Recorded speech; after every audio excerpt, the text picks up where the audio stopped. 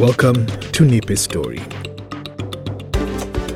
This fortnightly podcast brings you audio versions of short story fiction from Kenya and across our African continent. I'm your host, Kevin Mwachiro. And on this episode, we're featuring The Horizon of Inmate 3679 by Caroline Mose. This will be your last session with this inmate. The chief warden has told me this morning as I entered Lang'ata Women's Prison in the southern parts of Nairobi, once green city in the sun, now transmogrified into hot metropolis of concrete, haze, and terrazzo. Those words have chilled me. I have been coming here for months to write a story about this inmate, but had stopped because she never gave me anything other than useless words, blank but intimidating stares, and sullen silences. Until the chief warden called me 2 weeks ago and told me the inmate was wanting me to come back. Oh? I had wondered, surprised. Inmate never tells me anything writable. Why would she want me to come back? I had given up on this story and moved on to the next one about the police commissioner's son who had allegedly killed 3 people while on a drunken driving binge. Now that was a story that had taken over my existence. Late-night guttural phone calls threatening me with the most grotesque rape and violence if I continued with this story had sent me into a dark place, sitting in my apartment in a gated community on Kenyatta Road, lights out, sipping gin with trembling hands and jumping at the slightest noises. It had sent me here too, a welcome break from the privileged murderer hiding behind the tall blue shield of paternal police protection. This country refuses to let me be fearless. Because she is being transferred to committee, the chief warden had said. They will not permit you to see her the moment she disappears behind its gates. So here I am, already processed through the prison security, sitting in a room whose mien screams government facility. Stark, graying, peeling walls with a dark green paint where the skirting should be. Lone, flickering fluorescent tube overhead, and stalactites of dead insects, moisture, dust, and God knows what hanging from the once white stucco ceiling. There is a constant hum you feel through the walls of voices, repressed anguish, curtailed innocence, and hardcore crime committed by hardcore convicts. That's what they are here. Inmates. Identified by numbers and crimes, stripped of all other identities, layers, and colors. I am here to see inmate 3679. The inmates here are given numbers according to the crimes for which they are brought in. The 3 series is for capital crimes, the next is for the year, and the ensuing numbers are the volume of crimes committed in that year. It is 2035. This inmate was brought in here in the year 2026 and was the 79th to be apprehended for capital murder. Allegedly, as she always loved to taunt me with before I stopped coming. The door opens, and in she comes, inmate 3679. That is her name. And every time I came here, she would tell me to call her 36, after the now defunct popular music group she grew up listening to, the 3-6 Mafia. I am a most known unknown, she used to like telling me, which would leave me confused, until I discovered this was the title of one of their songs. She always loved to play with my mind, the way a satiated cat plays with a semi-dead mouse. I remain seated, struggling to keep my mouth closed when I see her. I have been away only a few short months, but the change in her is catastrophic. Where there was a voluptuous, full-haired woman then, What stands before me right now is a thin, bald one. Her face has lost its sardonic smile and sarcastic eyebrows. In their place is a sallow, drooping cheek, stark, bony features, and thin, cracked lips. I am stunned. 3-6 is chained at the ankles and wrists. A prison warden brings her in and seats her before me and goes to stand by the door inside the room. I look at him and he returns my questioning glance with a hard, steady one that tells me he will be standing there all day and night if need be. I shrug and purse my lips. 3-6 is unlikely to say anything anyway, other than her usual taunts, or perhaps even those are now gone, and she will say nothing at all. "Happy to see me?" she asks, and her voice is deep, thick, and cracked. The voice of someone who was at a music festival 3 days straight, singing as loud as possible, breathing in the sweat, smoke, narcotics. The coarseness of her voice vibrates through the metal table on which her shackled arms rest, jolting me. I fold my own hands and pull them off the table. "Yes," I say, and she laughs. For a second, the old face I remember comes back. "Good. Let's get started." "On what?" "On my horizon," she says. "Your what?" "There was a character in a book from long ago making an horizon," she says. "I want to do the same. Let's start with why I am here. Let's start with what happened to you in the time I have been away," I say, unnerved by her missing upper front teeth, struggling to catch up. I did not expect this at all.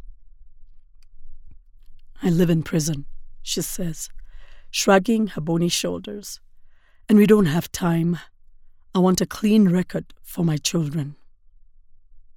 "Children?" I look into her eyes and see that old mirth. She's never mentioned children to me. I think she's pulling my legs, both of them, at once. "I'm here because I was accused of killing 4 people, 3 of them policemen," she says. "And did you?" "Allegedly," she says, her eyes shining behind the boniness. This is the 21st century. Killing and dying are contextual. I digest this quickly and in silence. "I am doing this because I must. Are we together?" It dawns on me that 3-6 means business. All she has said, I am hearing for the first time. I nod, wondering what exactly she has experienced since I have been here to make her reticence disappear, to fill her with mush, talking about children and horizons. Something has happened. Something drastic. They say my killing spree started at the beginning of 2026. But that is not true. It started in 2023. She starts. On Wednesday, April 12th, 2023, on my way home from my job at the then Mount Kenya University, I was stopped by 3 policemen. That was 2 days past Easter and 10 days to Earth Day. I remember this because we were in the middle of starting a campaign on campus. 5 Cs, cooler cities, and combating climate change. She stops and looks up at the stalactites, some of them swaying rather precariously in a light breeze that is coming in from somewhere. I want to tell her to look down because last time I was looking up like this myself, something entered my eye and came out after 3 excruciating days. But I don't. I am astounded. 3-6 used to work at MKU? Of course, they totally obliterated her past life. They do that now, as soon as they clump that number on you. Only very expensive, risky hackers can get this information. And even they are hard to find on account of some of them occupying cells in prisons with numbers that start with 3. Has it started raining again? She asks, startling me out of my reverie. I have not seen outside since they brought me here in mid-2026. No, I say, just haze and dust. The sky is yellowish. We don't see the sun very clear, and at night we don't see the stars. In truth, the children born after the end of 2025 have never seen rain in their entire lives, and those born after the cold season of mid-2026 have never seen fog, mist, or dew. She stares at me. Seems I've missed very little then. What work did you do at the university? I ask instead. What one does in a university, she shrugs. On that day, I was walking home as usual. Even then, Thika was far safer than Nairobi, making the 5-kilometer walk between home and work well worth the exercise. But these policemen waylaid me, hustled me a little, arrested me, and took me. I hold my breath and wait for her to continue. Her face has not changed, but her voice has. For 9 weeks, I was gone. Disappeared, she says. In those days, if you did not appear at work for more than a month without a reason, you got cut off. Too many people, scarce jobs, and we all wanted those jobs for the small security they offered. Being gone 9 weeks, incommunicado, and not yet a professor? She shrugs, mouth turned down at the corners. Where were you? When I came back, I went to MKU, and they did not even let me through the front gate because my entry card had expired. She does air quotes on this last word, ignoring my question, and her chains rattle. Where did they take you? It is a whisper. I can already guess what the answer is, and I can feel the bile rising in my stomach. Not far, she says, and starts to open the buttons of her shirt. You don't have to do that, I say, and the guard at the door stares. All along he has been quiet, watching me take notes and adjust the position of the recording device that lies on the table between myself and 3-6. Because, she asks, do you think there's an inch inside and outside my body that has not been seen, touched, poked, invaded, and violated the years I, an alleged police killer, have been here? This body is now nothing but a shell of dried bone and skin.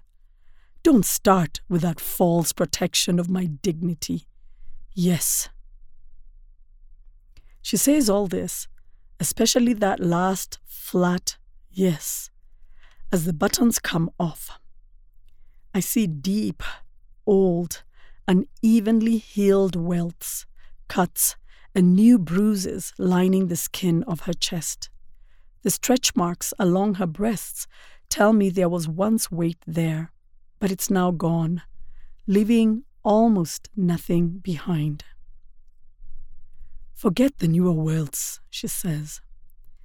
These old ones, that is where they cut me open with a blunt knife, 12 on each side for each of the ribs their fingers could trace. They cut my chest, my arms, my legs, everywhere. Why? I cannot believe what I am hearing. Because they said they wanted to see how much fat and meat I had before they could reach my bones, she said. Back then, I was quite the dish. More a pig, they said. Good enough to cook, they said. They did that too. Cut off flesh from my arms and seared it on a grill before feeding it to their dog. Did they rape you? My voice is shaking. My hands are shaking, and I can feel my throat feel.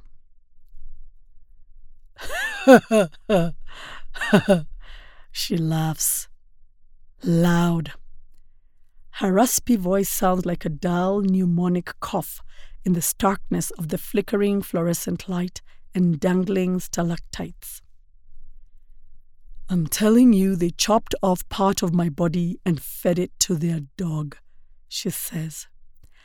I'm telling you, I was gone 9 weeks. She raises her hands with a raised eyebrow, and the chains linking them to her feet rattle. I shudder at her steady stare, and I wonder if she's telling me truth, making up a story about children and justifying why she killed 3 policemen. Or perhaps totally unhinged because of it.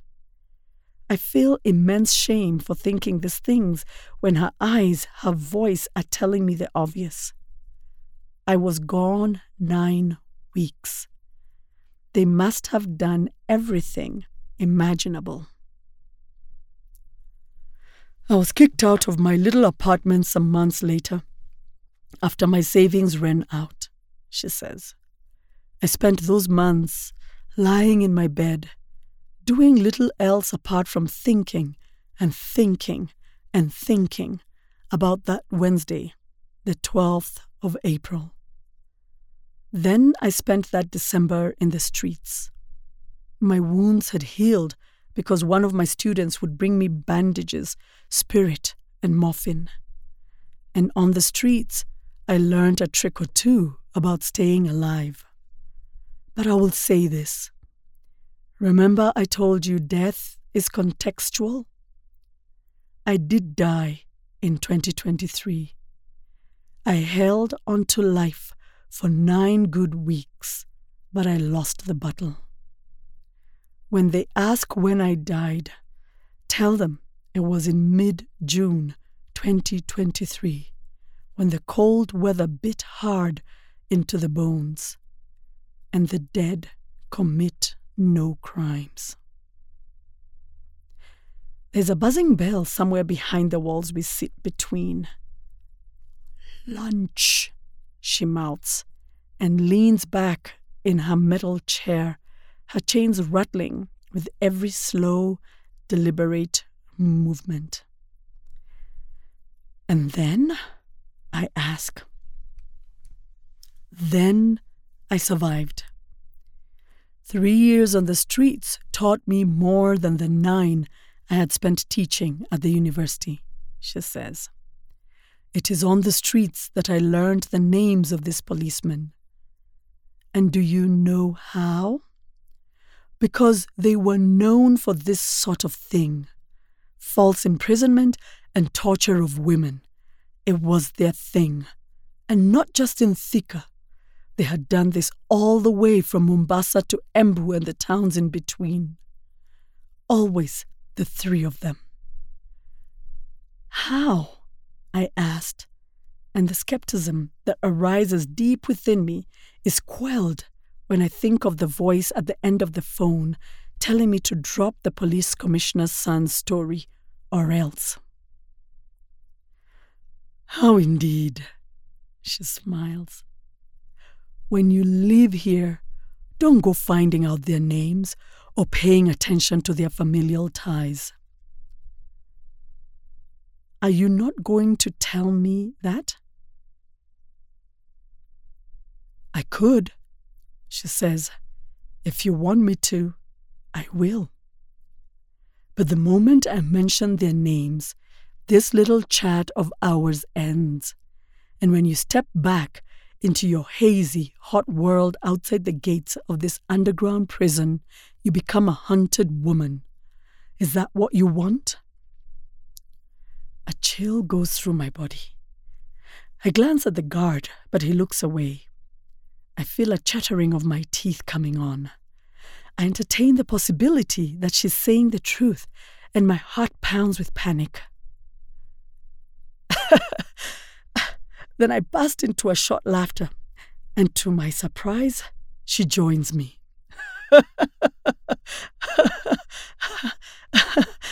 We laugh together, clearing the tension that had built up. It dissipates as quick as it had risen. Good story, no? She says in her gruff voice. And now you're wondering which parts, if any, are true. Yes, I say, struggling not to look around as the panic inside swells. I can tell, she says, as her chains rattle under the flickering fluorescent tube. You think all I am saying is made up, just like I keep saying I allegedly killed those policemen. You think I'm lying, going out with one big bang. No doubt you are aware I'm being transferred to Committee Max this evening after supper, eh? I nod yes. In 2025, Committee Maximum Prison built a unit for women convicted of capital offences, specifically murder, treason, and robbery with violence. This was significant because in June 2024, a year after 3-6 claims she died, the death penalty became active, with 3 convicted robbers hanged at committee. The outrage had not come as expected when the death sentence was revived after being dormant for over 40 years. The populace had become easily cowed into silence when police had become very powerful after the 2023 reforms when the new regime had been installed. Once a number of visible human rights activists had been found murdered, including high-profile lawyers, civil society types, and vocal university lecturers, it had become prudent to remain seated in silence.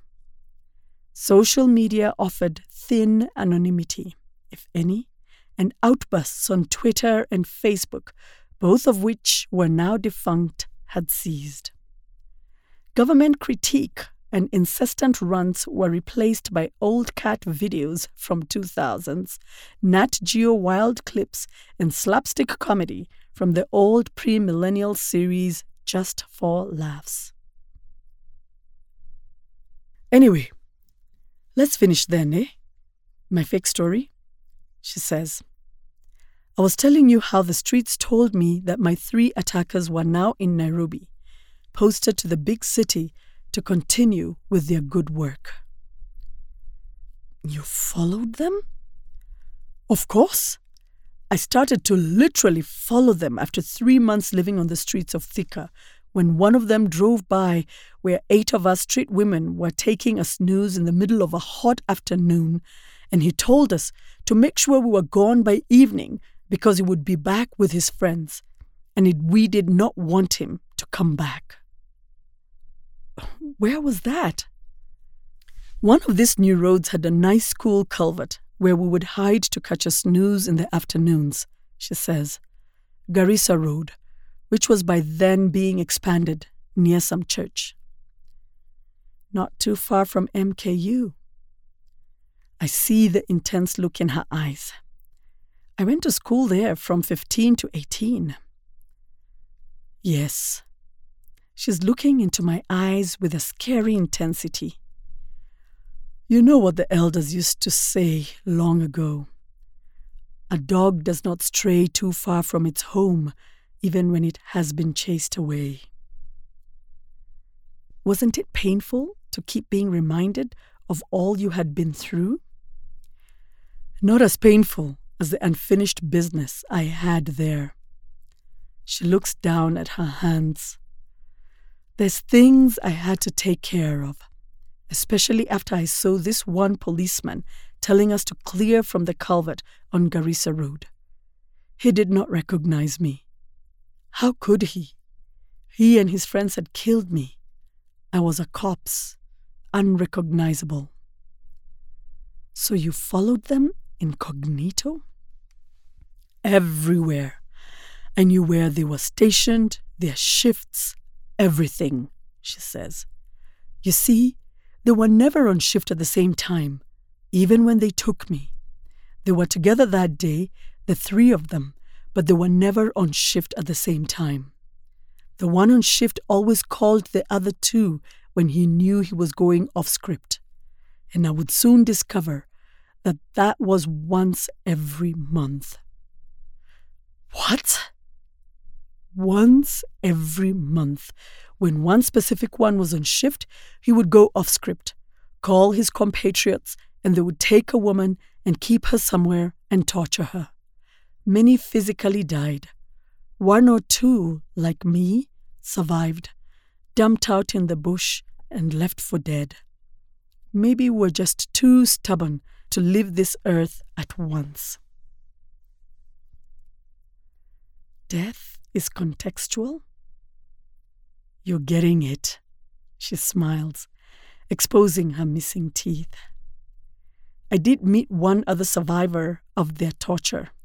Used to be as plump as I was, but she could not speak at all, only showed me the cuts along her ribs, and I guessed the rest.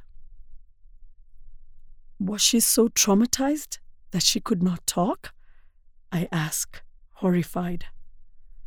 No, they had cut off her tongue. I pause, my heart now pounding and my head aching. This had started out like fun and games, stories from the wild imagination of inmate 3679. But we had taken a dark turn. Still, I also felt I couldn't really show the seriousness of this conversation on my body, because if the things she's telling me are true, then it means my own life is in danger, especially because there's a guard standing there in the room listening to every detail of a story he's probably also hearing for the first time. Plus, I'm sure there are recorders in the room, taking in every word, maybe every facial expression of the both of us. In late 2024, they grabbed a woman who turned out to be a bit connected. Secret girlfriend of a local married politician. They took her and tortured her to death. It was brutal, because she was pregnant. That's how the three were quietly transferred to the big city. She was a politician's woman, and this did not cause some noise? Which woman is what you're asking, she says, eyebrow raised. Which one do you think he would make noise over and keep quiet over? It takes me a few seconds to comprehend what she is saying, and this time I cannot help drooping my jaw in surprise. You're still not getting it, are you? 36 says. When I tell you this was their modus operandi, I want you to understand exactly what I am saying. I frown, trying to decipher what she is saying, but she forges ahead anyway. Time being short and all that. They come to the big city where the hunting grounds are larger and free, she continues, and I follow. 23 women in 2 years is the toll, and all of them die. Business is booming in this here city, yes? Are we together? I'm not sure we are. She's telling me that in 2 years, 23 women were killed by the tyrannical trio, and they got away with it. Easy enough to believe. But what I find hard to swallow is that she knew what they were up to in the cause of the 23 women and did nothing about it. I decided to make my move. They start being careless, drinking too much, being too confident. How do you do it? That's the big question, isn't it? One that even the prosecutors themselves have been asking me since time immemorial, and one which my jailer here, she gestures at the guard, is keen to hear and report back, so that they know what else to look for in case of other copycat killers out there. At least that's the fancy television term they are slapping on me and others like me. Others like you? Are there more killers out there? Other survivors? Allegedly, she says. This time, there's no smile. So how did you do it? 3-6 leans forward, her eyes as intense as that of a snake about to strike. If you've been paying attention, I've already told you how I did it, and I will not repeat myself. And the 4th man you allegedly killed? I ask, looking at her eyes without flinching. Woman, you mean? She says, and a smile dances on the edges of her torn, peeling lips. That's the part they do not want to say. It was a woman. I got no pleasure from doing it, just a sense of justice and closure. I desperately needed that, and I gave it to myself. Was she connected to the 3 policemen? In a way, yes, she says. And I've already told you what the connection was, if you've been listening to me. I pull back. I can feel the story ebbing, coming to an end. Something momentous has happened here, but I'm not able to put my finger on it yet. And this is your horizon, then? I ask.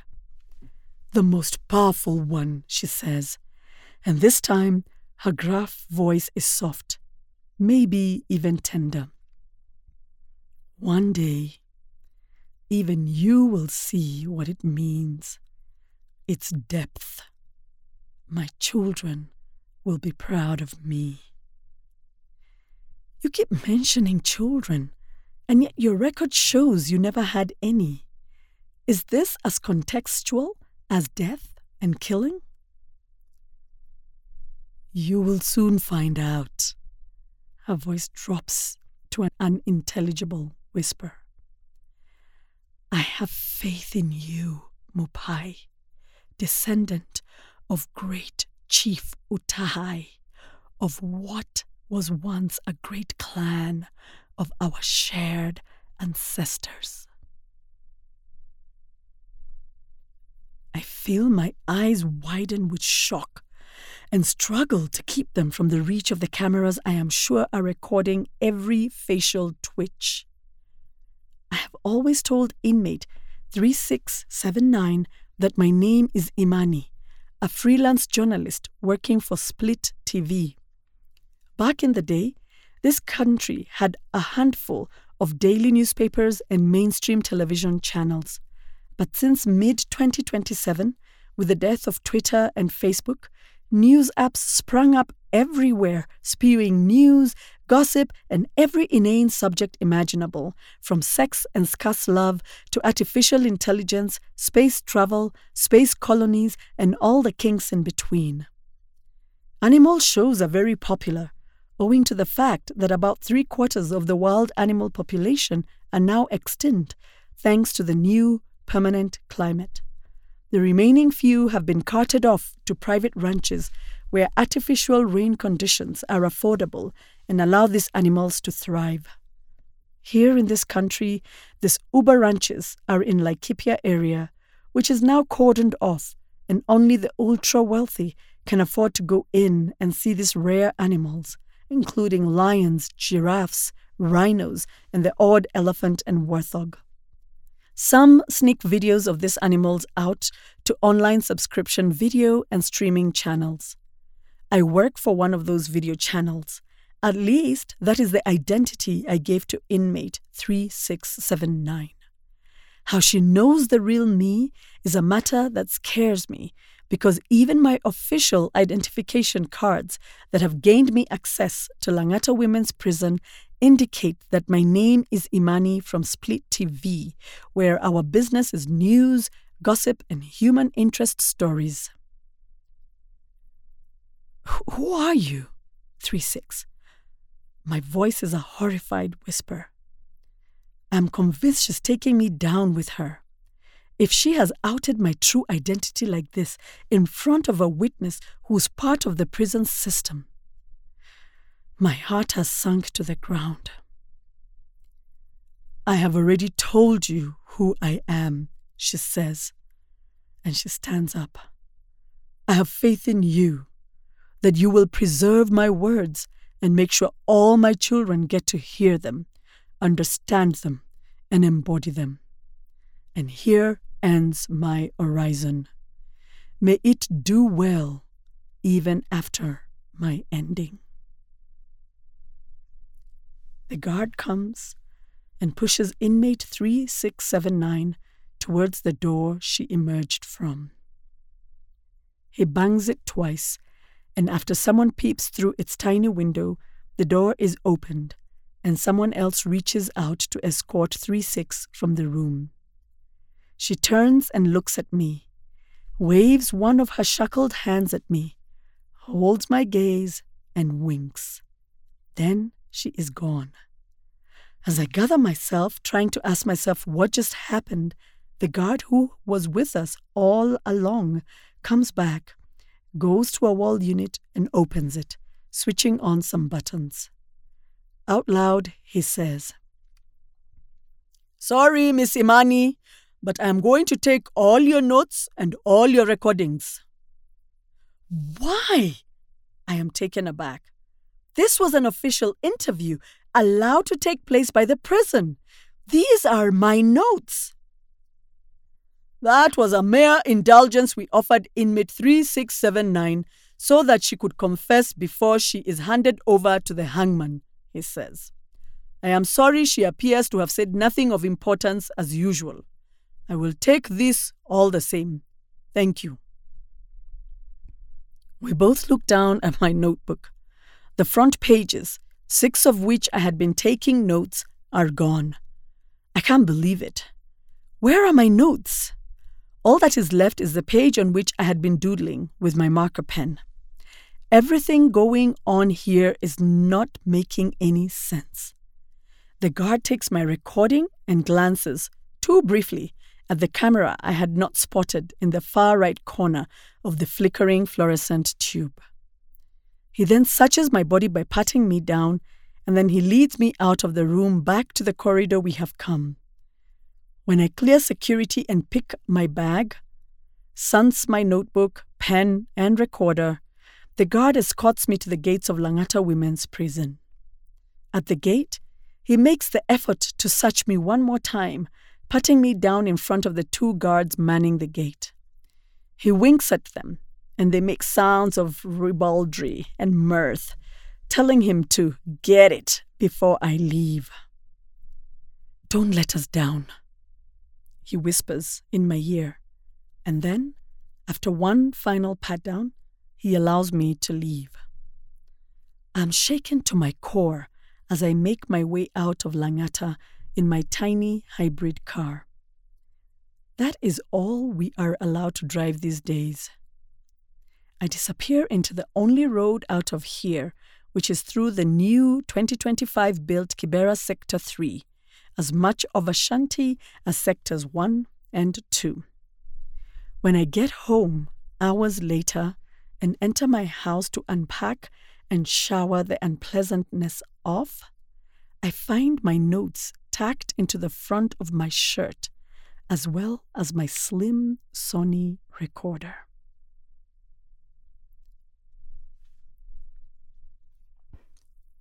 December 27th, 2035. News story on Split TV running on split.com and tubenews.com. Convicted killer executed. Convicted killer known as Inmate 3679 was this morning at 5 a.m. hanged to death at the Committee Maximum Prison. Inmate 3679 was found guilty of killing 4 policemen from the Central Police Station of Nairobi Metropolis. Inmate 3679 opened live fire at the 4 policemen who were on patrol in the Central Business District in 2026, killing them on the spot. Inmate 3679 was later cremated at the committee crematorium and her ashes scattered within the grounds of committee itself. The chief warden of the prison has intimated that the cremation and scattering of ashes within the prison grounds was to ensure that Inmate 3679 would not gain cult status outside of what she had currently enjoyed. The killing of the police is something that many notorious gangsters use to gain notoriety, and the conviction and subsequent death of Inmate 3679 has served to make killing of any law enforcement official a capital crime punishable by hanging. It is hoped this will be a deterrent to other gangsters as well as civilians.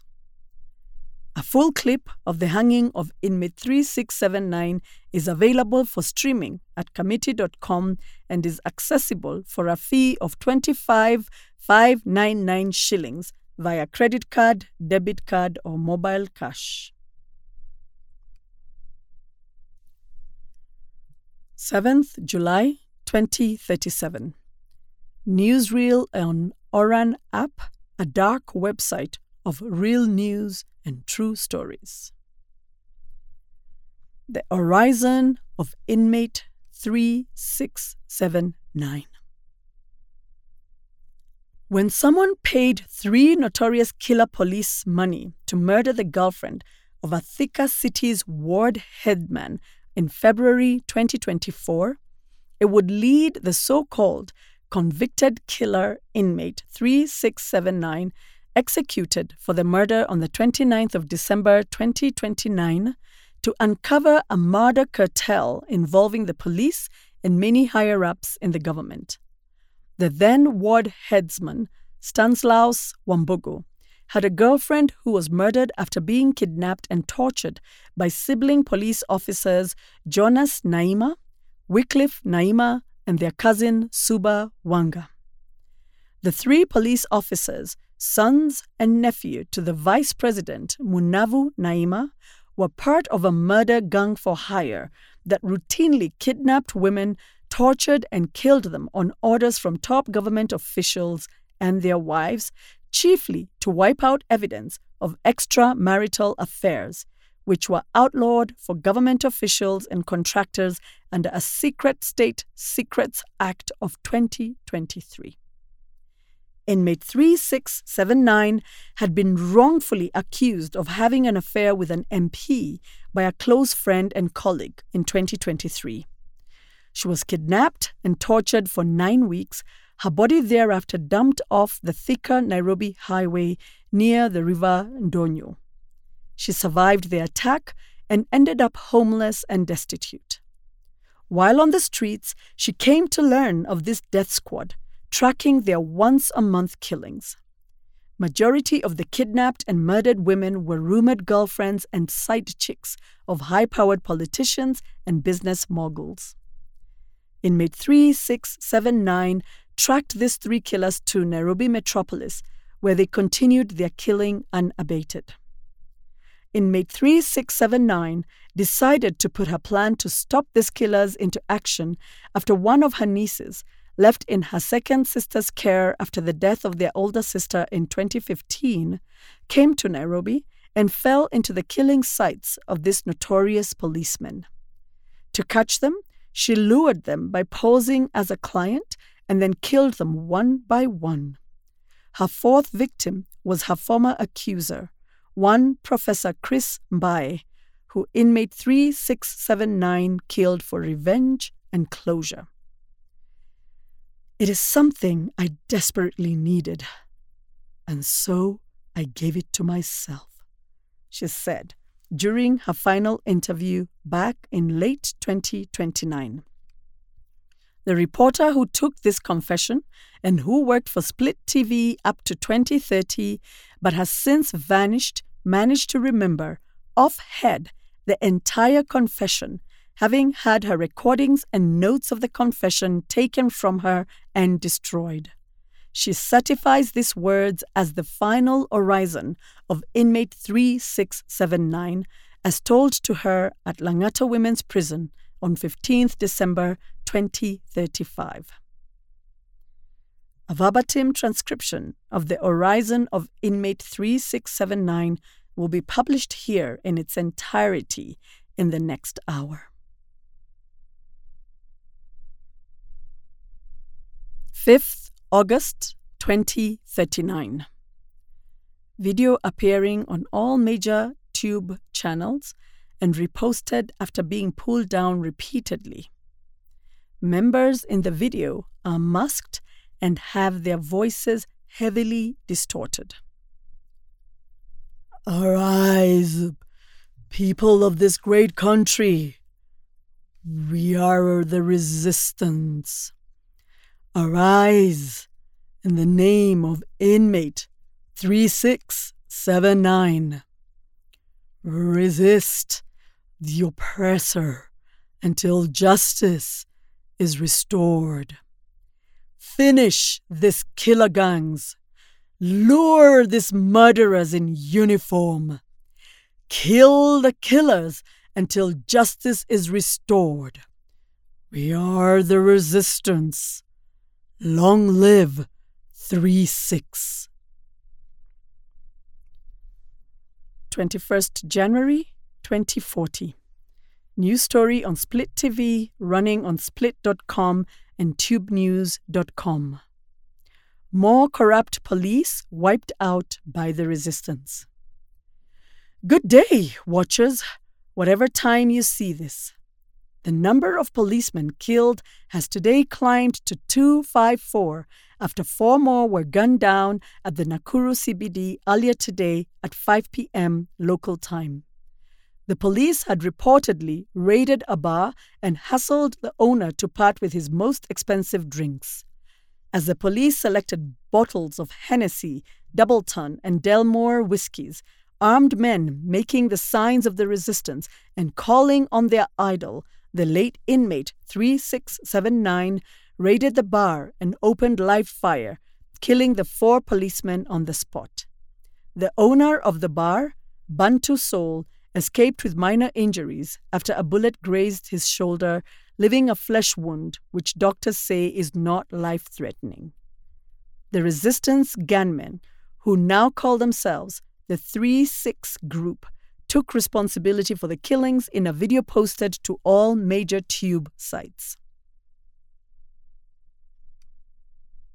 11th November 2040. News story on Split TV, running on split.com and tubenews.com. Breaking news. The 3-6 Group, now a formidable army of hardcore militia, have this evening pierced through the heavily fortified mansion of Vice President Munavu Naima, killing him and his entire family. We still do not have full details, but we understand the 3-6 Group have released footage of the slaying of the Vice President, which we do not have access to. Wait a minute. Viewers, I have one of the leaders of the 3-6 Group on the line. Go ahead, General Mupai. Good evening, watchers and listeners. Your Vice President is dead, and here is his body. A phone camera pans away from Masked General, using a distorted voice to a visibly dead Vice President lying at General Mupai's feet. Our message is very simple. and is aimed at the illegitimate president of the Republic, who has been ruling via imperial edict, having defied our 2010 Constitution, which our forefathers died for. You are next, and there's nothing you can do or nowhere you can hide to escape what is coming to you.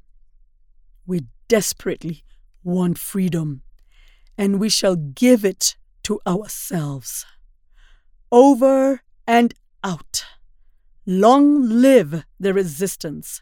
Long live inmate 3679.